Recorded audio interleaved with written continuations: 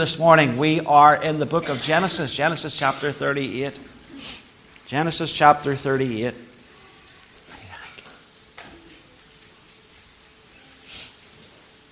Genesis chapter 38.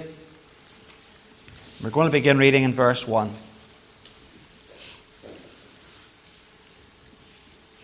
Genesis chapter 38 and verse 1.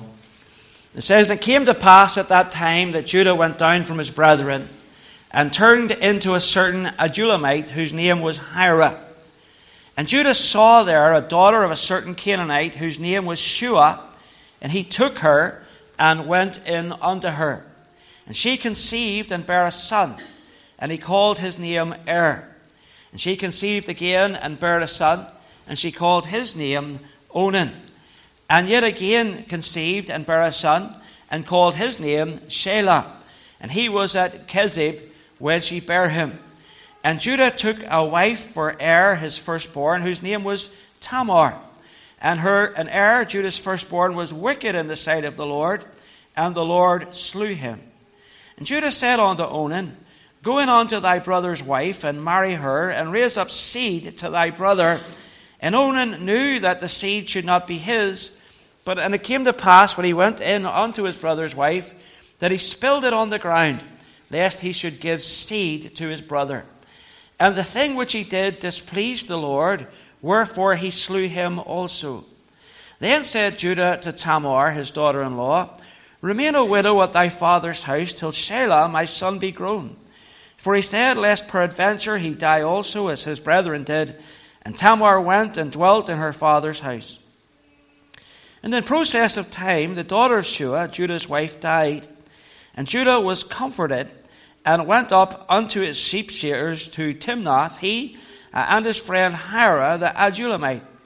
And it was told Tamar, saying, Behold, thy father-in-law goeth up to Timnath to shear his sheep. And she put her widow's garments off from her, and covered her with a veil, and wrapped herself, and sat in an open place, which is by the way to Timnath.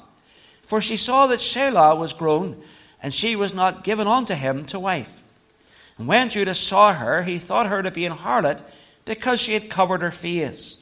And he turned unto her by the way, and said, Go to, I pray thee, let me come in unto thee. For he knew not that she was his daughter-in-law. And she said, What wilt thou give me, that thou mayest come in unto me?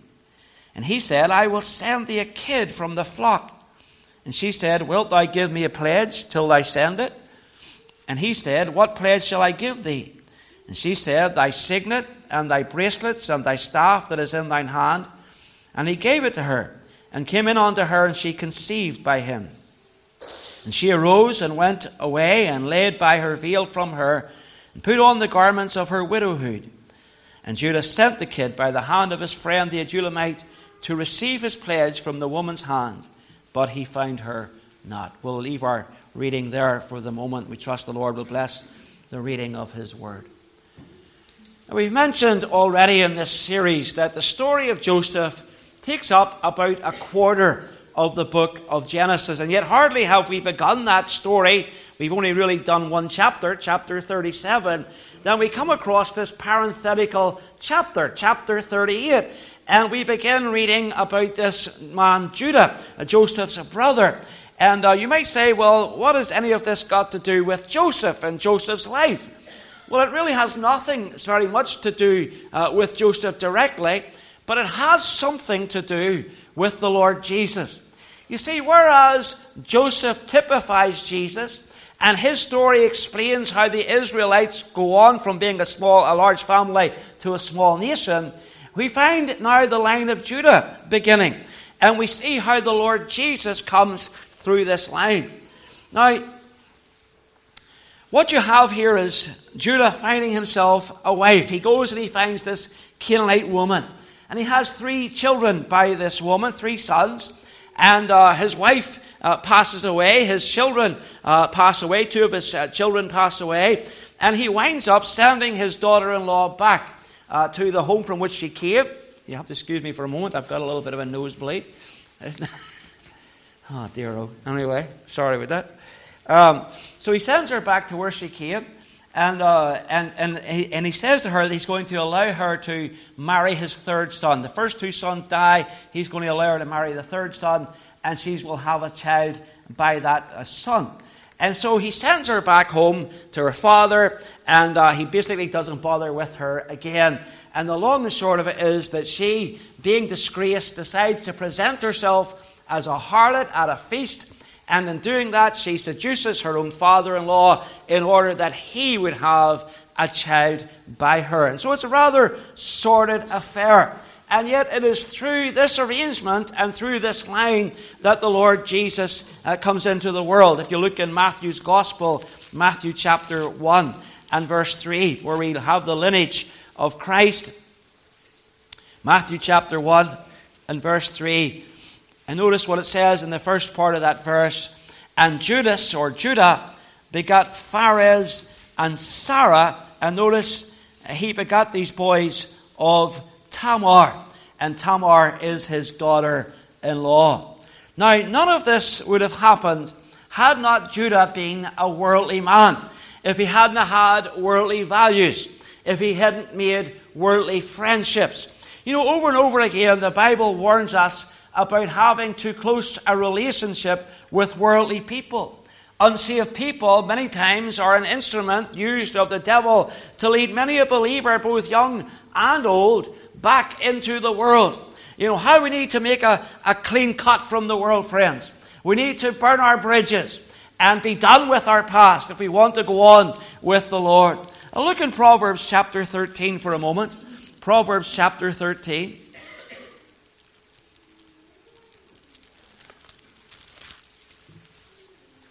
Proverbs chapter 13. I want to look at the 20th verse of this chapter. Proverbs chapter 13 and verse 20. Notice what it says. He that walketh with wise men shall be wise, but a companion of fools. And the Bible, when it uses the word fools, is not speaking of horseplay and silliness and that kind of foolishness. It's talking about sin. It says, he that is a companion to fools shall be destroyed. If you look further into the book of Proverbs, chapter 22 and verse 24, chapter 22 of Proverbs and verse 24, notice what it says here concerning someone with an angry spirit. It says, make no friendship with an angry man, and with a furious man thou shalt not go. Why? Lest thou learn his ways and get a snare to thy soul. So here's the real danger. If you connect with someone who is particularly worldly, or you're connecting with someone who's living a particularly sinful lifestyle, the chances are that they're going to corrupt you rather than you correcting them.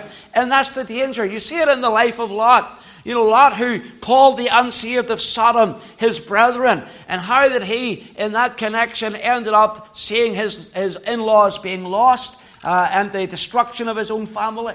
We see it in the life of Samson, who joined himself to ungodly women and sought the companionship of the Philistines, until at last he was blinded and bound and subject to their mockery.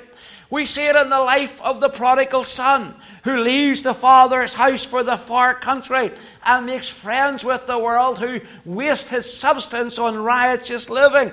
And so I want to say to you this morning, you have to be careful about the company you keep, for very often the company you keep is the company that keeps you. And you might be tempted to say, well, Pastor, you don't understand. If I didn't have worldly companions and I didn't have these friends, I wouldn't have any friends at all. Well, let me say to you then, you should determine to make friends of God's people. And let me say again, you know, if a person is going to have friends, they must show themselves friendly. You know, sometimes we sit around waiting for others to befriend us. But friends, it falls upon us to be friendly, to go out of our way to try and befriend others. And so I want to encourage you this morning to take heed from the Word of God. David says in Psalm 119, I am a companion of them that fear thee. I'm a companion of them that fear thee. Choose your friends and companions and associates wisely. Now this morning I'm going to, in Genesis 38, introduce you to Judah's best friend.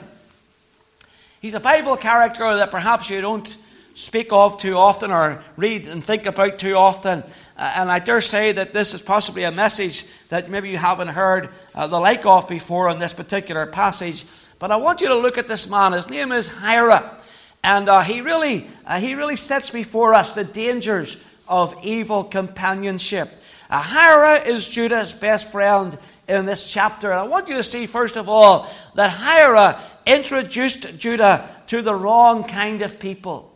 He introduced Judah to the wrong kind of people. Look at verses 1 and 2. And it came to pass at that time that Judah went down from his brethren and turned into a certain Adulamite, whose name was Hira. And Judah saw there a daughter of a certain Canaanite, whose name was Shua, and he took her and went in unto her.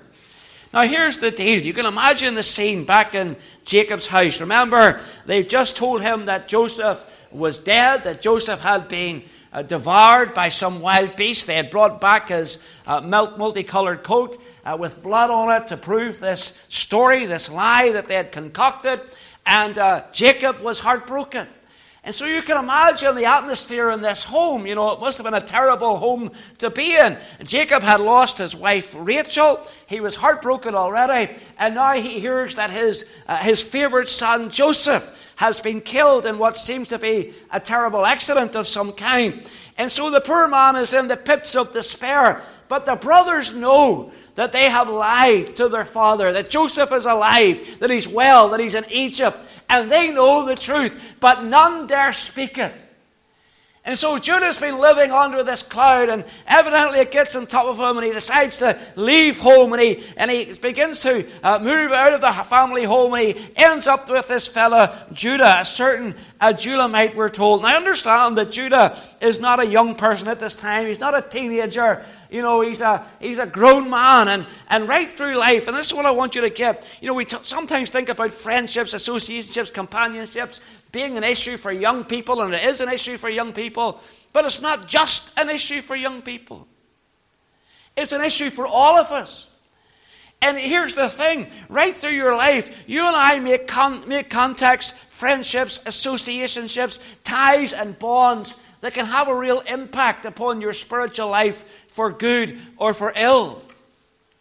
And we've got to be careful about that. You know, the Bible says that iron sharpeneth iron, so a man sharpeneth the countenance of his friend.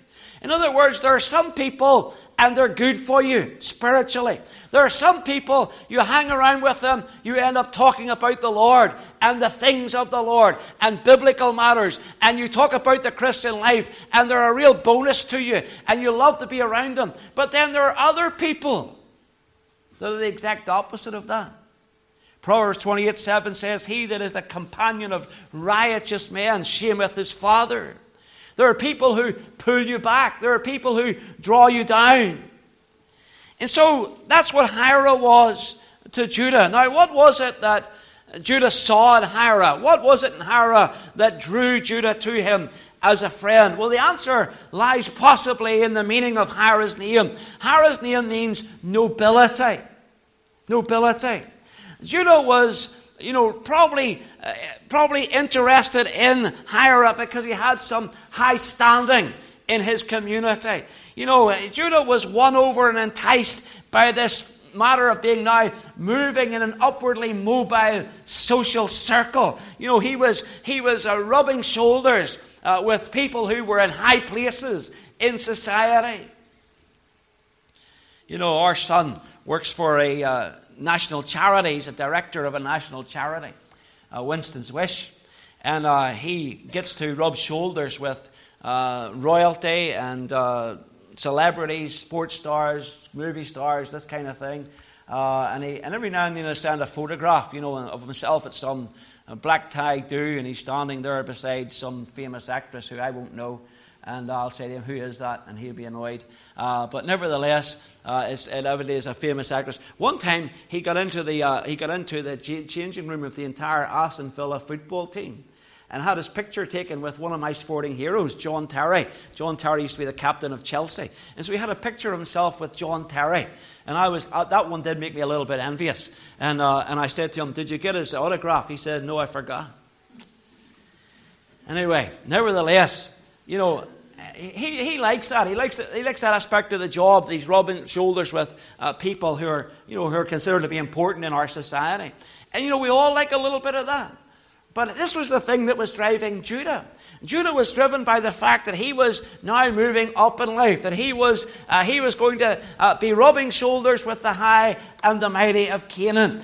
And remember, Judah is a materialistic figure. His interest in the previous chapter was what? Profit. He says, what does it profit us if we slay our brother?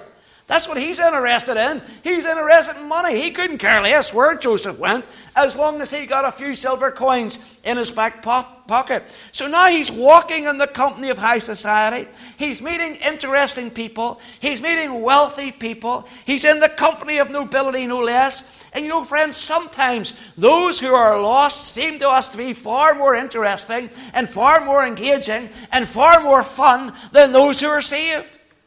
Sometimes we think the lost person is having a far better life than the saved person. Sometimes we get the idea that lost people live their lives on the edge. They're experiencing all that the world has to offer, good or bad, whilst the Christian is closeted away in this cloistered world, of home and work and church, and that's all he's got. And so the life of the lost man sometimes seems far more exciting, far more exhilarating, far more thrilling, far more sensual for sure than anything the Christian life seems to afford. By the way, if you think the Christian life is boring, I would suggest you're not living it.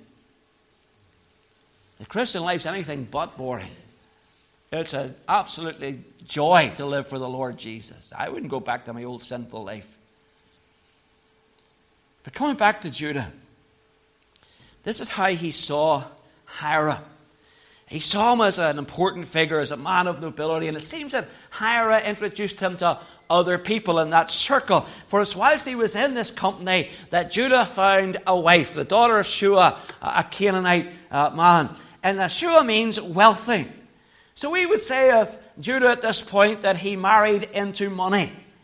It's kind of interesting. Hayes and I had a friend when we were teenagers. And he had a girlfriend, and the girlfriend was bleeding him dry. Absolutely bleeding him dry. Honestly, he was a teenager. Where he got the money from, I don't know. But every time we looked at him, he was giving this young lady, jewellery and clothes. And I don't even remember he even had a job. I don't know what he was doing. He must have been robbing banks or something. But anyway, he had this girlfriend, and she was bleeding him dry. And we were driving around the other day, and we were up in Hillsborough, and we saw a house, a nice house in Hillsborough. You know what houses are like in Hillsborough? They're out of your price range. And so I saw a nice house in Hillsborough, and there was an estate agent sign outside it, and I said, that's who so-and-so married. And I said, you learned for the first time, that there was no point in marrying a woman who's going to bleed you dry. So he married somebody with lots of money. And that's what Judah did.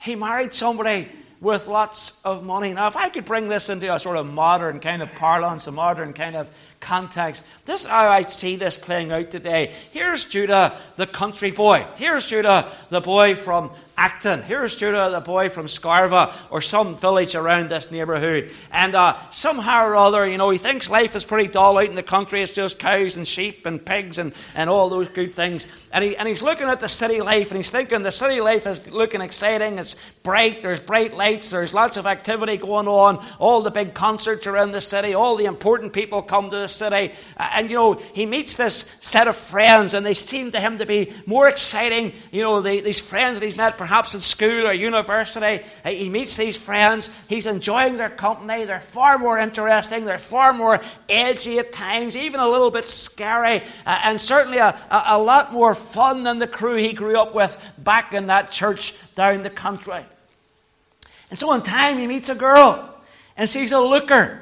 She's a woman of the world, and her daddy is rich, and they marry, and they build a really nice upmarket home, and they drive a really nice car, and they hold the most marvelous dinner parties with the finest of friends in their luxury apartment, and they show off the latest of gear. All the money that money could buy was on display in their home. And in the early days of their marriage, these two have the world by the tail, and they don't mind flaunting it. No doubt some of Joseph's brothers came in off the farm and visited with, Judah's brothers came in off the farm and visited with Judah and looked at where he had gotten to in life and envied him, coveted the things that he had. Probably they envied his possessions, his fine clothes, his lovely home, his beautiful, well-educated, well-spoken, well-heeled wife. But the fact of the matter is, friends, the things that impress us in life very rarely impress God. So Judah's worldly friendship with Hira led him into an unequal yoke in marriage. He marries this Canaanite, a woman who is part of a cursed race, who practiced the most depraved form of religion imaginable. And where did this all begin? I'll tell you where it began. It began with a worldly friendship. It began when Judah made the acquaintance of Hira the Adullamite, and they connected, and one thing led to another. Now, in Canaanite culture, the women were held in fairly powerful positions, and they had very important governmental and religious roles, and they enjoyed certainly, extensive economic, legal, and matrimonial rights, and in fact, inheritance rights in that culture were denied to their sons if they in some way showed disrespect to their mother. So if you disrespected your mother in Canaan, you were cut out of your inheritance as a son. So the women of the home often held the dominant position. It was a matriarchal society. And that's how it was evidently in Judah's home, because in time he and his wife have these 3 sons. And the first son, he calls him Er. Now that's entirely in keeping with Hebrew custom. That's entirely keeping with the way Jews operate. But the second 2 sons, notice, she names them. Verse 4, she conceived again and bare a son, and she called his name Onan. And she yet again and bare a son, and called his name Shelah. So notice that it seems to be her that's wearing the trousers in the house. And in keeping with the custom of the day, then Judah makes it his business to choose a wife for his firstborn son, Er. And he chooses this rather attractive young woman by the name of Tamar. But before Tamar can conceive, notice what happens. We read in verse 7 that Er was a wicked son, and that the Lord slew him before the couple could have any children. Now, in that culture, and this is not something that we would identify with at all, but in that time, in that culture, there was a custom known as the Levirate law. And the Levirate law said this, that if a man died without having children, that his brother was obligated then to marry his wife, to marry his widow, and to have children by her on behalf of his brother. And that's how things operated. And so the second brother comes along, and he is obligated now to marry this woman Tamar, and his name is Onan. And so he refuses to have children by her, and he deliberately prevents that from happening. And the consequence of that is that he also ends up being killed by the Lord, slayed by the Lord, because he displeases the Lord. Which leaves Tamar now a widow for the second time, and there's a third son now that is supposed to step up to the plate, and he's supposed to take the place of Onan and Er and have children by Tamar in order to satisfy this Levirate law. But what happens? Well, Judah, instead of marrying Tamar to Shelah, instructs Tamar to go back to her father's home and wait until the youngest son had matured somewhat, until he'd grown up a little bit. Now, we don't have enough time to explain all of this morning, but understand that what Judah did in returning Tamar to her father's home was a matter of disgrace. It was a humiliating act. It was rather like treating her like faulty goods. You know, if you got something, you buy something in a shop and it doesn't work for you, you take it back to the shop and you complain. And you leave it with the shopkeeper and look for a refund. Well, it's the same idea. Here's this woman, and, she's had 2 sons. They've both died. She's supposed to marry the third son. And what is he thinking? He's thinking to himself, she's like a black widow. He says, every time I marry her to one of my sons, he dies. I've got one son left. I'm pretty sure I'm not going to marry her to him. And so he deceives her. And he tells her, look, I know this is a little embarrassing, but I'm going to send you back to your father if you would just stay there for a while. When Sheila has matured a little bit, I'll come back and get you, and you can marry Sheila and have children by him. He's completely dishonest and insincere in his dealings with her. Now remember, we've talked already in this book about generational sin. How that our children pick up things that are caught, not things that are necessarily taught. We don't teach our children to behave badly, but very often when they do behave badly, they're behaving like us because they've seen things in us. They've seen our flaws, our faults, our feelings, and they have absorbed those things and they practice those things. So here's one of the things you'll find.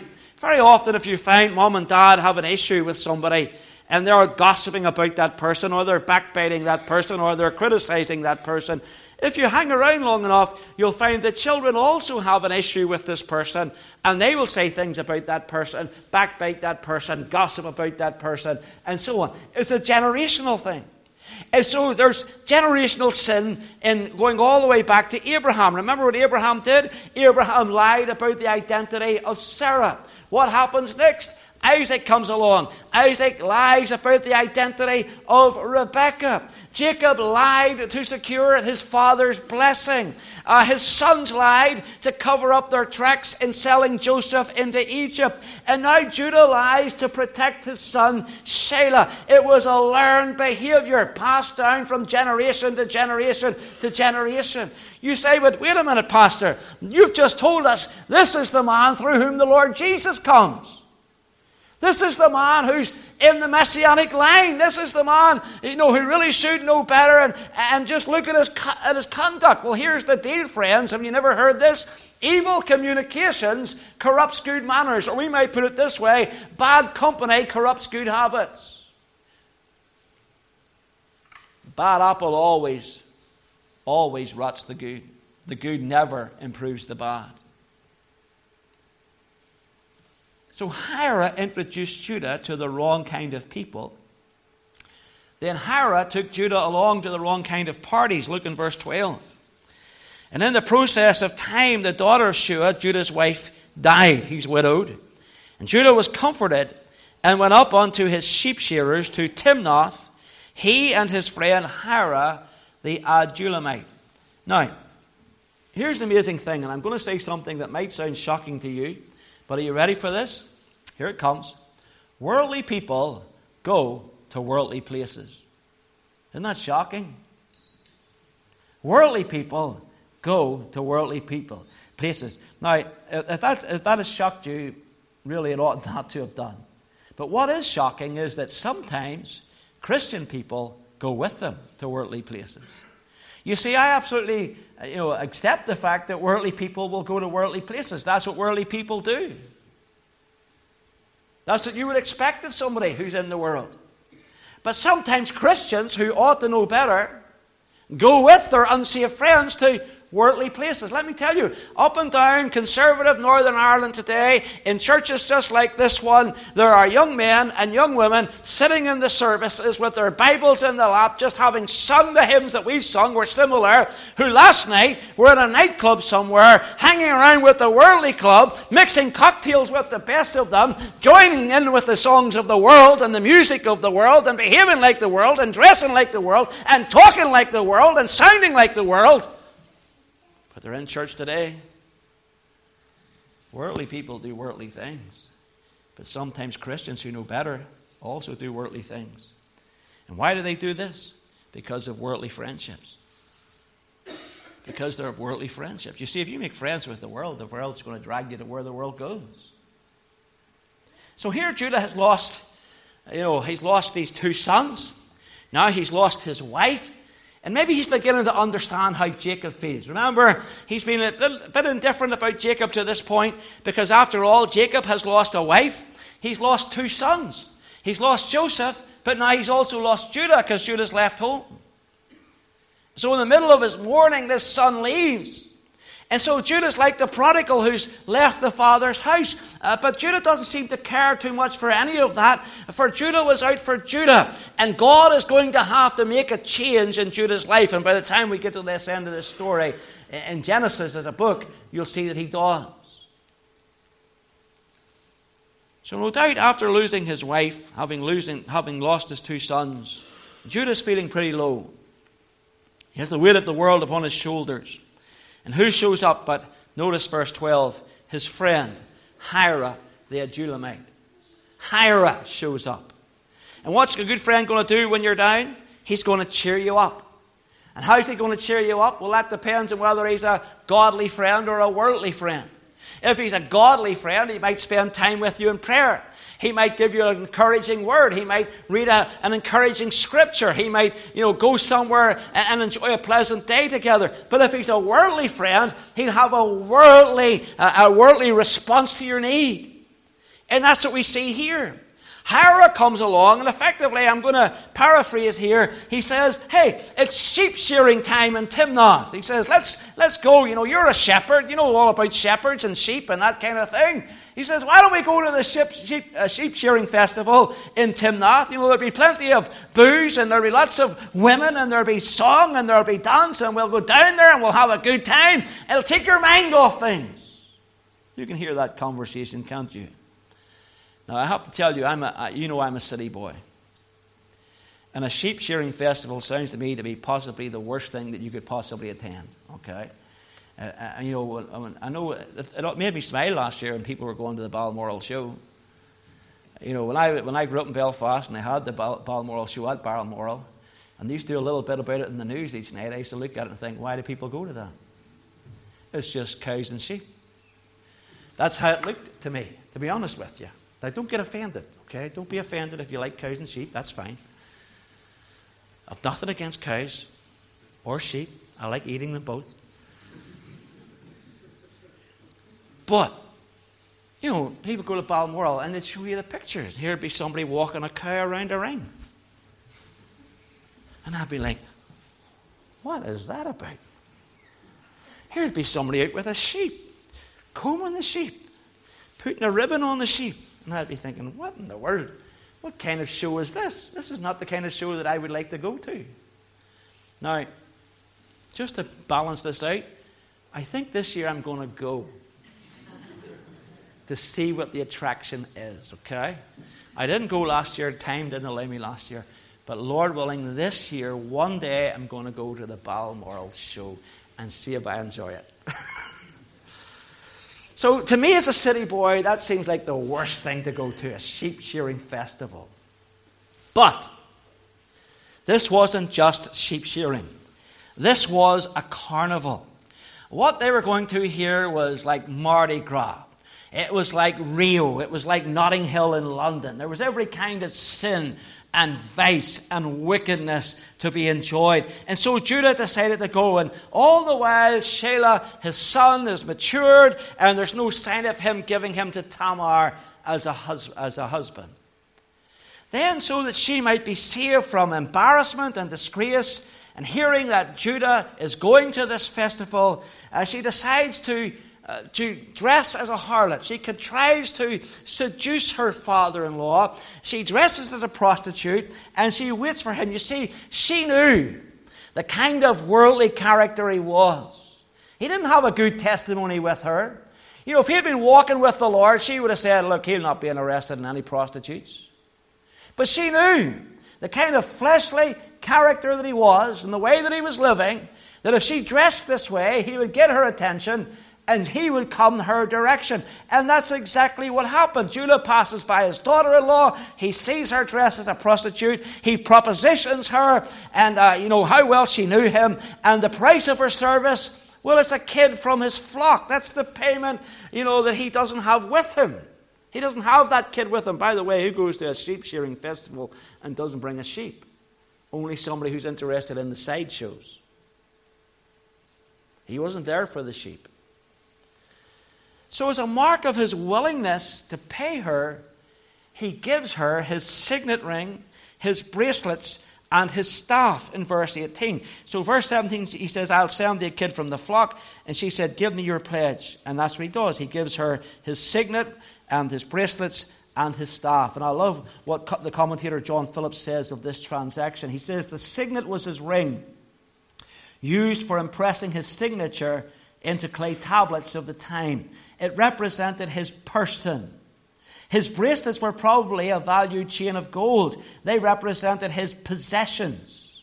His staff marked him out as a shepherd. In ancient times, many people carried a staff, often carved with some identifying symbol, such as an animal, a flower, or a bird. The staff represented his position. Judah could thus lightly forfeit his person, his position, his possessions, for the sake of a moment of lust. The book of Proverbs says that. Proverbs chapter 5, Proverbs chapter 6 talks about lust and the strange woman, and it says how that a strange woman reduces a man to a piece of bread. It can bring him down to where he has literally nothing but a piece of bread. So Judah was willing to give everything he had just to have one afternoon of pleasure with this woman. And that's where worldly friendship had brought him. You see, Hira introduced Judah to the wrong kind of people. He took Judah to the wrong kind of parties. And notice, he encouraged Judah down the wrong kind of path. Look at verse 20. And Judah sent the kid by the hand of his friend the Adullamite to receive his pledge from the woman's hand, but he found her not. Then he asked the men of that place, saying, where is the harlot, and what was that was openly by the wayside? And they said, there was no harlot in this place. And he returned to Judah and said, I cannot find her. And also the men of the place said that there was no harlot in this place. And Judah said, let her take it to her, lest we be shamed. Behold, I sent her this kid, and thou hast not found her.